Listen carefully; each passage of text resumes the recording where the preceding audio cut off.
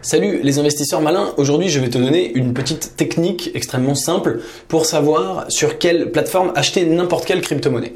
Donc dès que tu t'intéresses à une crypto, parfois tu peux te demander où te la procurer, où l'acheter.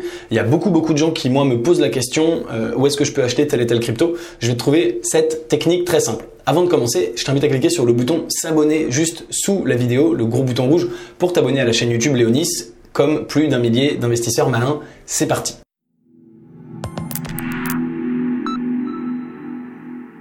Donc, il existe une technique extrêmement simple quand tu t'intéresses à une crypto en particulier et que tu te demandes où est-ce que je peux me la procurer. Eh bien, la technique est la suivante, c'est d'aller sur le site qui s'appelle CoinMarketCap, que tu dois connaître. Donc, c'est coinmarketcap.com, comme écrit ici. Sur ce site, tu as un certain nombre d'informations que tu peux utiliser, notamment le cours de la monnaie en question, etc., etc.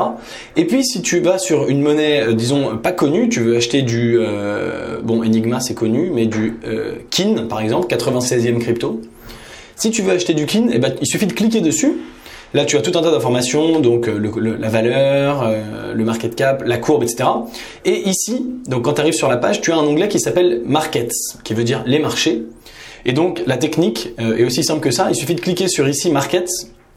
Et là, tu as tout simplement les sites internet sur lesquels c'est vendu. Et ici, à droite, tu as le volume. Alors, pourquoi le volume, c'est important?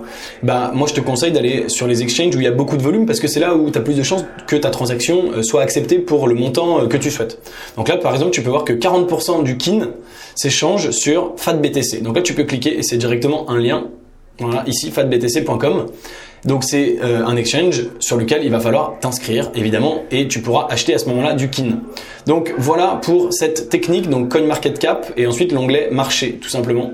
Donc écoute, n'hésite pas à me dire ce que tu penses de cette technique, peut-être que tu la connaissais mais comme j'ai beaucoup de gens qui me demandent, voilà, j'ai décidé de faire cette vidéo pour que vous puissiez aller chercher par vous-même et avoir l'information. Si cette petite technique t'a plu, va te servir, mets-moi un petit like, dis-le moi en commentaire. Bien sûr, n'oublie pas de t'abonner à la chaîne YouTube Léonis et je te dis à très bientôt pour une prochaine vidéo. Ciao.